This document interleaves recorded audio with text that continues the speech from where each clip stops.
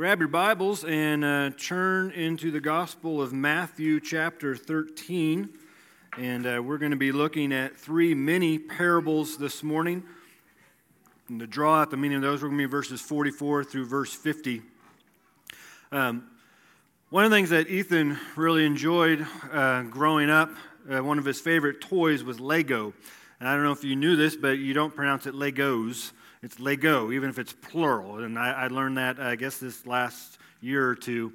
But he would spend hours in his room with Lego, just building stuff and going to war with stuff and having little battles and things like that. And I remember when he was younger, one of the things he wanted to do when he got older was he wanted to build Lego for a living. He wanted to go to one of those Lego amusement parks and to construct these massive Lego life-size things. I don't know if you've seen these things, but they're pretty incredible. These life-size Legos that are all put together, and they form things that you can, like Star Wars figures or superheroes or things like that. And so one year, Jamie and I decided we're going to get him a big Lego set for Christmas. And so we ended up getting him this cop house, and it was going to be the biggest Lego set he'd ever put together at that age. And so he got up, he opened it, he was so excited. We made him eat breakfast, and then he disappeared into his room. And he was in there from breakfast to lunch just working. And we would go in there every now and then just to check on him. Sometimes we'd sit on the floor and we'd help him find some of the pieces and things like that. And came out to eat and then went right back into it for mid-afternoon and finished this huge set before the day was out. And like I said, Jamie and I would go in there on occasion and we would help him build stuff, or we didn't help him build it. We would find the pieces, because there were some small pieces that you had to find that were instrumental in the whole thing coming together. And so when he finished it, he was ready to play with it. And of course, we were ready to stretch, because laying on the floor for a long time, finding little pieces of Lego to put together. But it was an incredible thing when it finally got done. The end result was just this awesome building that had several different compartments and rooms, and is a cool result. And he actually, I don't know if he wants me to tell you this, but he actually still has the set put together in his room. He doesn't, I don't know that he's played with, I haven't seen you play with it in a while, but anyway, it has to get dusted every now and then, so that's how I kind of know he hasn't played with it. But he doesn't want to take it apart because the amount of time that went into it. And like I mentioned, I share that because we're looking at three mini parables this morning in the Gospel of Matthew, and two of which required some digging and some searching. Both they found what they were looking for. One happened to stumble upon it. One had a great search and ended up finding what they were looking for. It's kind of like finding that one itty-bitty Lego that you need in order for the whole thing to come together. They found the one precious thing they wanted. And the two parables that we're going to start with let us learn a lot about our roles in God's kingdom and how we should be viewing the kingdom of God, the Word of God, and ultimately the gospel. And I mentioned for the last couple of weeks, if we've walked through a couple parables already, Jesus would use parables as a teaching source to illuminate a spiritual truth concerning God and who He was, concerning God's kingdom, concerning God's will or His way, and ultimately our role in that. He didn't use Lego when it came to the crowds, because obviously they wouldn't have understood what he was talking about, but he did use quite frequently physical things that were around the people or the crowds or the disciples in order to illuminate this spiritual truth. So we're looking at three. We're looking at the parable of the hidden treasure, the parable of the great pearl, and the parable of the net. And let's deal with the first two, and then we'll deal with the parable of the net. So the word of the Lord says, beginning in the Gospel of Matthew chapter 13, in verse 44, "The kingdom of heaven is like treasure hidden in a field, which a man found and covered up. Then in his joy he goes and sells all that he has and buys that field." Verse 45, "Again, the kingdom of heaven is like a merchant in search of fine pearls, who on finding one pearl of great value, went and sold all that he had and bought it." So the first two parables deal with individuals that have situations that are going on in their life. The first parable deals with someone who stumbles upon a treasure that was in a field. Now we have to understand a little bit of the context in this day that Jesus is teaching, because his listeners would have understood it. So in Jesus' day, there were such things as banks. But people did not trust the banks or trust someone else to watch their money. So the normal custom was that they would take their treasure or their money, their wealth, and they would bury it in a field, normally theirs, or they would hide it somewhere in the house, like in a jar or under the floor. Or, they would bury it in their home because most homes had dirt floors. And they would just stow it away because they didn't trust people. They didn't trust anyone else to deal with their treasures or their monies. And so when Jesus says this parable, immediately his audience is going to understand why this person was able to find a treasure hidden in a field. It kind of like what happened in America a while back when people wouldn't put money in banks after the Great Depression hit. So they would hide it all around their house, in the floorboards, under the mattresses, in their closets. And I know this is a fact because when my parents were cleaning out my granny and granddad's house, they had to go through everything. They had to go through every shoebox. They had to go through every single pocket. They had to go through every single container in the house because my granny had stashed away over $5,000 just throughout the house. Now, we doubt she remembered where it was, but when they found it, they were like, I found another one. Then they have this stack of money. Well, this is what happens in Jesus' day, is people will stash stuff around, kind of like squirrels stashing nuts because they don't want someone else to take it. So in the first parable, concerning the hidden treasure there in verse 44, this man is going about his daily grind. He is not out looking for a treasure, but he just happens to stumble upon one that is been covered up.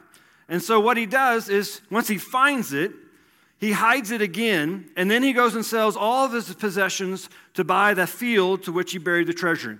And that might seem like a sketchy practice, to find something that's not yours, hide it, and then go get it back for yourself. But here's the thing. In Jesus' day, under the Jewish law, they had a law that says, whatever you find, you can keep. So it's kind of like that saying today, finders keepers, losers weepers. And that was a Jewish law.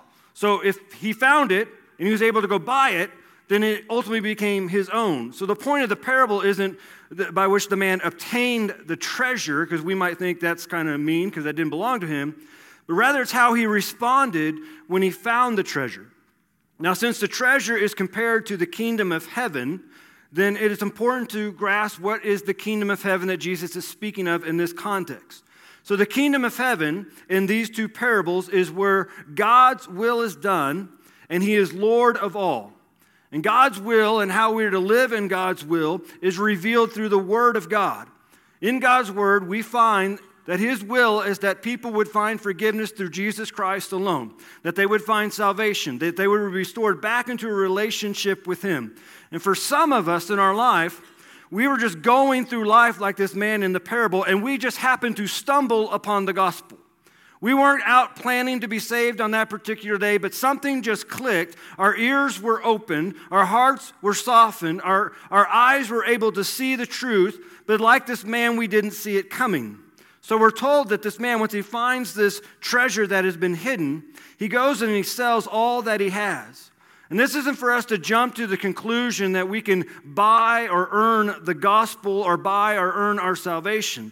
The point, again, of the parable is to show the man's response to the treasure he found. He goes and sells everything in his joy. And in his joy, he gives up all that he has to obtain the will and the ways of God. In this moment, what this parable is saying is this man is deeming everything he's ever earned in life, everything he's ever possessed, as worthless compared to this treasure.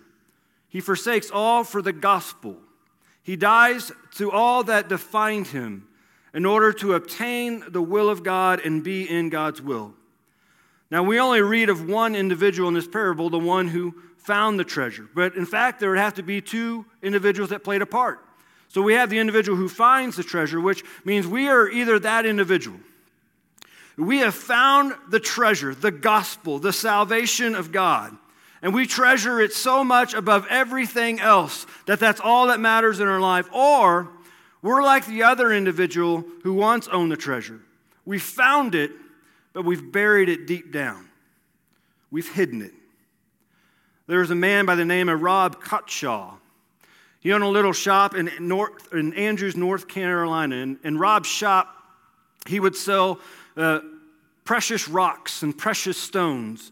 He would go out into the forest or whatever in the trees, and he would start digging up, looking for these precious stones and these precious rocks. And after a while of collecting these things, he started to gain an understanding of their value. And so he would go sell them to other collectors and people who wanted them.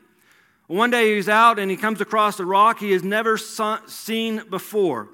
His definition of the rock is that it was big and purty. But the problem was he couldn't find anyone to buy the rock. And so he couldn't find anyone to buy the rock because things were going through difficult times and there's hardships. He decides he's going to get this rock and he's going to put it under his bed where it remained for 18 years. One day he was watching the news and he saw that there's a man in Arizona who found a rock that was very similar to his own. Now, Rob was hoping he could get maybe $500 for this rock that he found. And this man in Arizona ended up getting $10, and Rob was thinking, well, I can get much more than that because my rock is so much more larger than that. So he goes and he has it appraised. What he finds out is the stone that he found was a 2,111 carat blue sapphire stone that would later be known as the Star of David. That would be worth nearly $3 million. What was something he would have taken a couple hundred for ended up being one of the largest blue sapphire stones on record. I bring that story up because we hold in our hands, we have the freedom in this nation to carry the Bible, to read the Bible at any point in time during our day, to meditate on it, to memorize it. In the Word of God, we are given the mysteries of God. The mysteries of God's will and the purpose for our life. In God's Word, we find answers to questions that we all have to wrestle with. Answers to questions concerning our marriage. Answers to questions concerning parenting or even grandparenting. Answers to questions concerning relationships and money and studying and how to raise our kids and what kind of work ethic we should have and what sort of life we should be living. In God's Word, He gives us all the instructions we need for this life so we can enjoy it and have the same joy as this man who found the treasure. Yet for most individuals who go to church on Sundays or Wednesdays and whenever they go, this treasure gets hidden away throughout the week in their homes. The point is, what is the treasure, or how much do we treasure the Word of God? How much do we treasure our salvation, which is given us in a relationship with God? The implication of the parable is that everything we have or is worthy of giving up to know, do, and be in God's will. It might be that, unlike the man, we're holding on to too much of things in this world, too much of our own stuff, too much of ourselves, and it's keeping us from enjoying the true treasure that God has given us in His Word. The point of the parables, we're all like Jed Clampett.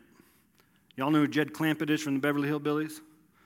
Theme song, he just goes out looking to get by in life, and he comes across black gold. In the process, at some point in our lives, if we have accepted Jesus Christ as our Lord and Savior, we have come across this treasure.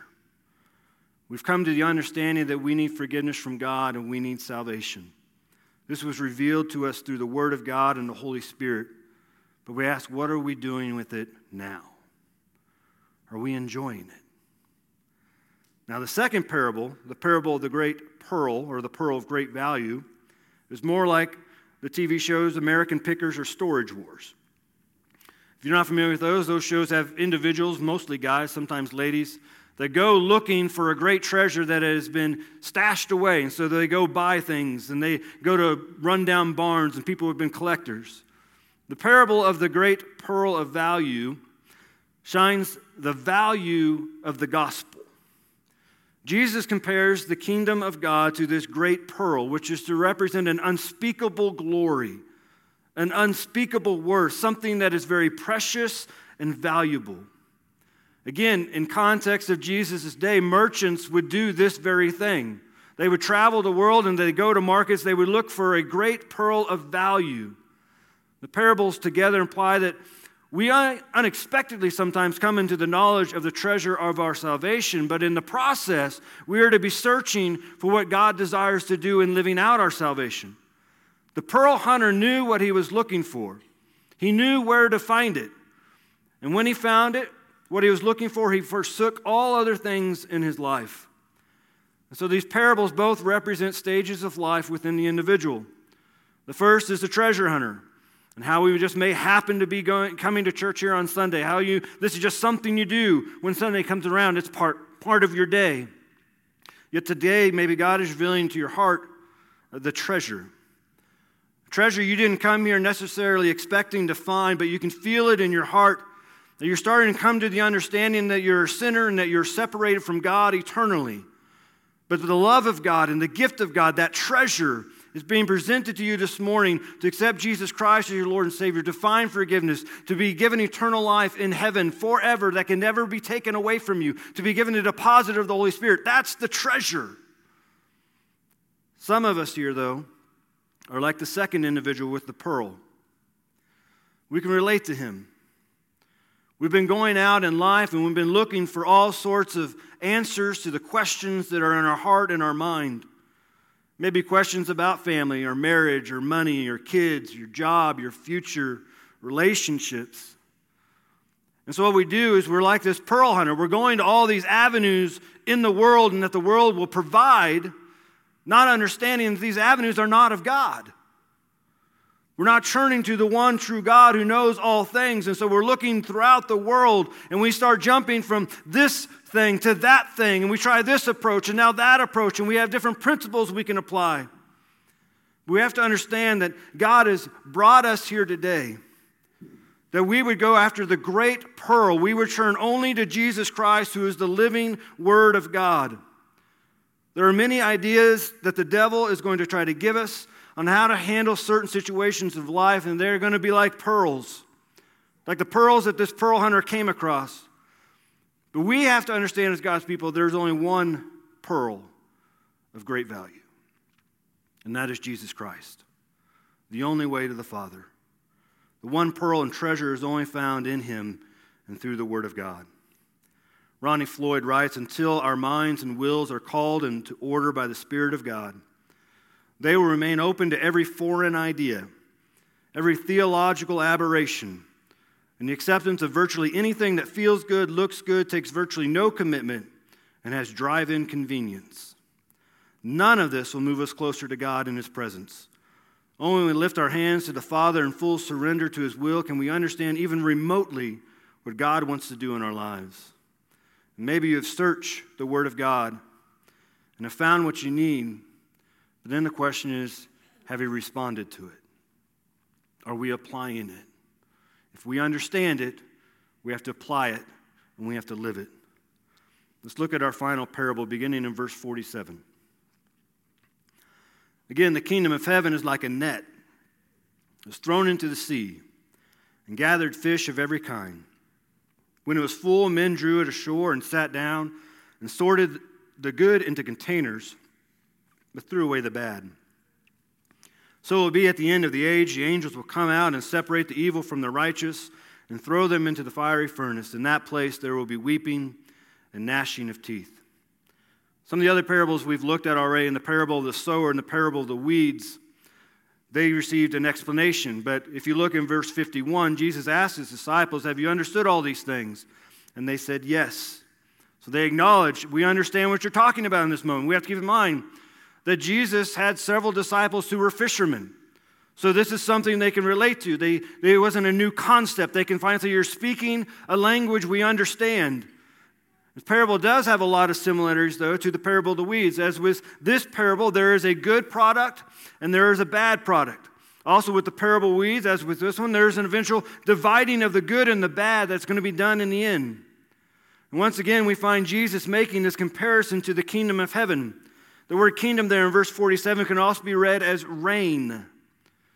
This meaning is this parable concerns God's kingdom, where He reigns, where He is Lord of all, or where He is master.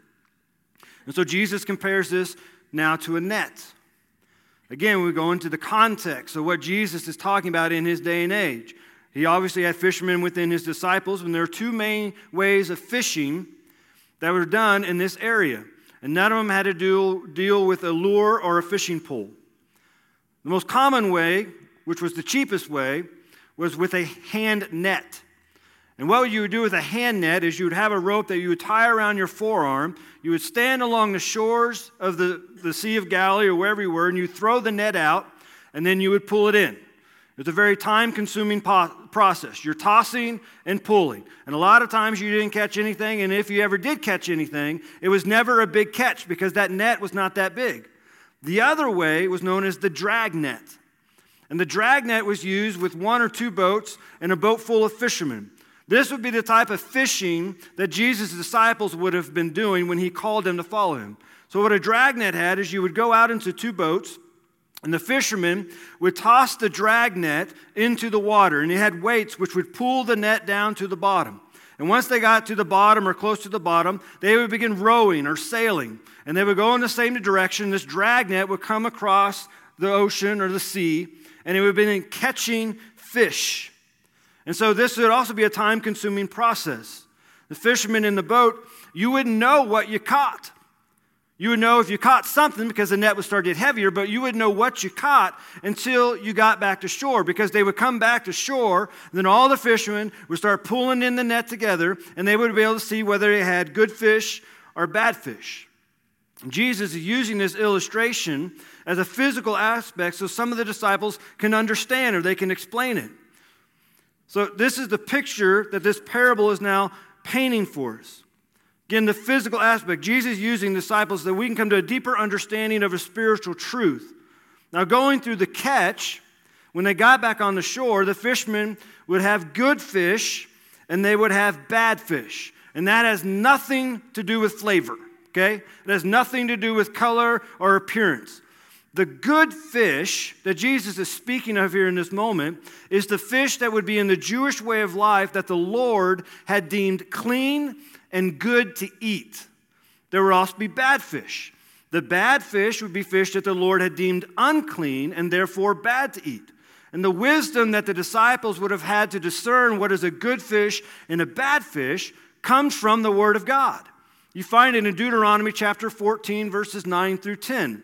There the Lord deemed upon his people there are certain type of fish that you can eat and interact with that are good, and there are certain types of fish you cannot eat because they are bad. In Deuteronomy, it means they are an abomination. They aren't to be touched. He's telling his people in Deuteronomy, don't do it. Don't go near it. Don't even think about it. Don't even mess with it. Now, to eat something that was deemed unclean or bad would make the individual, the Jew, therefore unclean as well. And when they became unclean, according to the Old Testament, they would be cut from the Lord's people. They were told to be excommunicated from the camp, and therefore they would be removed from what was believed to be the Lord's presence, and they could not return until a period of time had passed, and they could have a purification offering to be given to rejoin the camp. This is what Jesus is drawing out. The disciples are understanding and say, yeah, we get this. The reason for separating the two fish is that the bad fish would make an individual cut off from God. Now, the word bad here in the Gospel of Matthew means rotten. It means foul. It means worthless. And so the simplest conclusion is the separating. And in separating, this is what Jewish fishermen would do. They would separate to show their obedience to the Word of God, or in other words, His reign over their life. But if they did not separate the good from the bad, then they were showing they're going to be disobedient to the Word of God or His reign, mastership over their life. And so what is the spiritual truth now that we can understand why the disciples get this one so easy? First, there's the net, okay? The net represents the kingdom of heaven, or the gospel. The gospel is good news. That's what the word gospel means. It's the good news of Jesus Christ. It is through the gospel, the good news, that we learn of the love of God, who took the form of a man in Jesus, who lived a perfect life according to the standards or will of God, who died a death that was intended for every individual who slipped to the smallest standard of God, and then rose again so the individual or us could be completely forgiven and purified so we can enter into the holy presence of God. That's the gospel. The gospel in the parable is the net, and it is being lowered down into the sea, which represents the world. And like the sea, life can be hard. It can be unpredictable. It can be discouraging. It's going to go through storms. It's going to have troubles. It's going to be restless at times. It's going to be unstable. It's going to have dangerous moments. But with this parable, the gospel has come into the world by the means of God's love in Jesus Christ, and the parable paints the picture of the gospel like a dragnet gathering up all kinds of fish, which represent people. It shows us that the gospel and God's love shows no discrimination.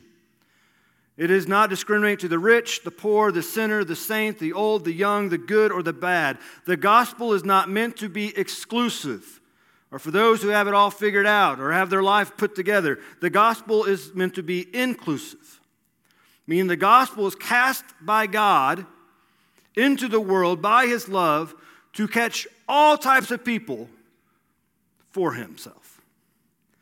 What about the fishermen? Who are they? The fishermen are the fishers of men. And this is what we're all called to be. Fishers of men. And with their boats coming together to throw in this dragnet, they have to work together in a combined effort, which is a glorious picture of what the church is to be. God's people working together, casting the gospel out into the world, hoping to catch people. That's our goal. And sometimes we're going to have good catches, and sometimes we're going to have bad catches. But we don't get to decide on that. The fishermen understand what a good and bad fish is only because of the Word of God. The casting of the net is not only showing the casting of God's love upon the world and all who dwell in it, but also a representation of the preaching of the gospel we are all called to do, and understanding we're going to catch good people and we're going to catch bad people. It's going to happen. The thing is, as fishermen, we don't know what we're catching until the net comes ashore. And the net coming ashore represents the end of the age, which Jesus says the angels will come out and they'll separate the evil from the righteous. So the filling of the net is what is described in the Bible. It's a time when every tribe, every tongue, and every nation is going to stand before Jesus Christ, and they're going to be judged. They're going to be held accountable. And so no matter how bad it gets in the boat or under the water, until the preordained time of every tribe, nation, and tongue have had a chance to hear the gospel and be swooped in by the net, it won't be time for any of God's people to call it a day or to go home. I don't care how old you are or how young you are, you will never retire from being a caster of the gospel until God calls you home. Then at the time of separation of the good and the bad is going to happen. Not before and not during. The bad or the worthless fish are defined as bad or worthless by God, not by man. Again, it came from the book of Deuteronomy. And I think this is sometimes hard for us to hear in a world that's beginning to preach that nobody loses and that everyone is accepted for who they are. But what the gospel and the word of God tell us in truth is that a life without Jesus Christ as our Lord and Savior, which is a life that is covered by the blood of the Lamb for our sins. No matter what we accomplish in life, no matter how big our bank accounts get, no matter if people think we're a good person, if you do not have Jesus Christ, your life right now is bad or worthless. And the reason God says that isn't because he hates you or doesn't like you. He loves you. But the reason God tells us that is because we were created for one thing in this life, and that is to be in a relationship with God found through Jesus Christ. So if you don't have Jesus, you're not living your purpose, and you're living a worthless and bad life. The parable also points out to the end of all things and draws out a place that Jesus doesn't say here, but we know as hell. And that's where bad fish or bad people go. I like to talk about heaven. I'm enjoying our Revelation study where we're getting to look into heaven. I know we like to sing about heaven. But if you look through Jesus' teachings, not even just in the parables, but throughout his ministry, he spoke about a time when there's going to be a great separation between good and bad. And he brought it up frequently. That weeping and gnashing of teeth, this isn't the only time Jesus says that statement. There's going to be a great separation one day. And the reason Jesus continues to bring it up and remind the people that are listening and remind us through his word is so that we wouldn't be blind to the truth that there is going to be a day of judgment. There is going to be a day when God is going to separate every human being based upon one thing. Did you know Jesus or not? Is he your Savior or not? And in that moment, God is going to send the bad fish or the people who did not have Jesus into a place known as hell. But the reality of this is there's also a net. So that means there's salvation. And so no matter what brought us here this morning, we all right now, you're in the net. The gospel's been cast out. You're in the net.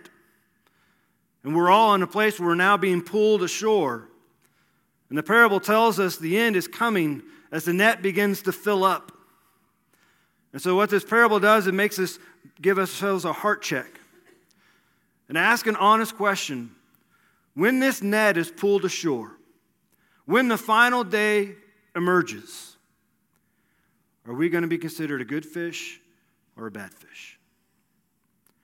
Are we going to be considered a fish worthy of God or unworthy? It doesn't mean that we have to be perfect. There's not a person on this planet who is perfect. There's only one person ever who is perfect, and that was Jesus Christ. But we have to ask ourselves, is my life defined as a life that is pursuing after God and doing my very best to be obedient to him? Not to prove ourselves or anything like that, just to respond to the love that God has given us. That means we're a good fish. But if not, verse 50 says, the bad fish, throw them into the fiery furnace. And in that place there will be weeping and gnashing of teeth. In the end, if we're not found in the Lord and deemed good and worthy to enter the Lord's presence, because we've not been purified by the blood of the Lamb who is Jesus Christ, Jesus is telling us in this moment, if we are not found in him, we can only expect remorse, punishment, rage, despair, and inexpressible pain. But right now, we're in the net. Right now, you're in the net. And the net's not ashore yet. And so you may have come here for pancakes. I don't know. But God brought you here to make sure that when the net is pulled ashore, you're a good fish. The Bible makes it very clear how we can do that. First, we admit to God that we're a sinner. What it means to be a sinner is that we fall short. In basketball terms, it would be shooting an air ball. We completely miss God's holy standards, no matter how good we think we are or no matter how good other people think we are. We all sin, and we fall short of the glory of God. And God tells us in his word that the wage or the cost of sin is death. And some of us might say, well, we're all going to die, but that death there in Romans means separation from the God of the living. And the cost of sin is death, but the gift of God is eternal life through Jesus Christ our Lord. And so we admit to God, God, I am a sinner, but I believe your only Son, Jesus Christ, came on this earth, died in the place of my sins, and rose again that I might be forgiven. And we tell God we believe that. And then the Bible says when we believe it in our heart, we must confess it with our mouth, and then we will be saved. And if you're here this morning, I want to tell you right now, you're in the net. And if you have yet to accept Jesus Christ, the net is coming ashore. But today could be the day of your salvation. Maybe you're here and you're like me and just realizing, how much am I actually treasuring this? and treasuring my relationship with God? Is it a pearl of great value? Is it a hidden treasure I found and I would give up everything for it? So God makes us ask that question if we're already his children. Let's pray together. I'm going to ask Bridget and Nick to come and lead us in a song. We're going to do this as an invitational song. And what I mean by that, I'm going to be standing here. If you need to come down and accept Jesus Christ, your Lord and Savior, I'm going to ask you to come down. You don't have to stand. You can just come and sit in the front row and we can talk. And if you're kind of nervous, I got to walk down the aisle, I want to tell you this. There's not going to be a person in this room that's not going to be excited for you. Let's pray together. Father, thank you for this day. Thank you for your love and your mercy. Thank you for your word. Thank you for your Son, your Spirit. Thank you for your love. Thank you for your forgiveness. Lord, you know that we all at times get tempted and fall into sin. You know we all at times do things that are not worthy of your name. But because you are a merciful God and a faithful God, you won't allow that to separate us from you. Lord, if there's someone here this morning that is unsure if they're saved, or they know for a fact because your Spirit has spoken directly to their heart, I pray that they would come down and they would let that be known. They would make this their confession of faith. But Lord, we want to be a people, a church that is working together, casting the gospel out into this world, trying to catch as many people as we can for your kingdom. Thank you for not only commissioning us with that and commanding us to do that, but empowering us to do it. I'm praying this time of response, this time of invitation, Lord, that you continue to be glorified and your will and kingdom would be done. And forgive us if we failed you in any way. And praise on Jesus' name. Amen.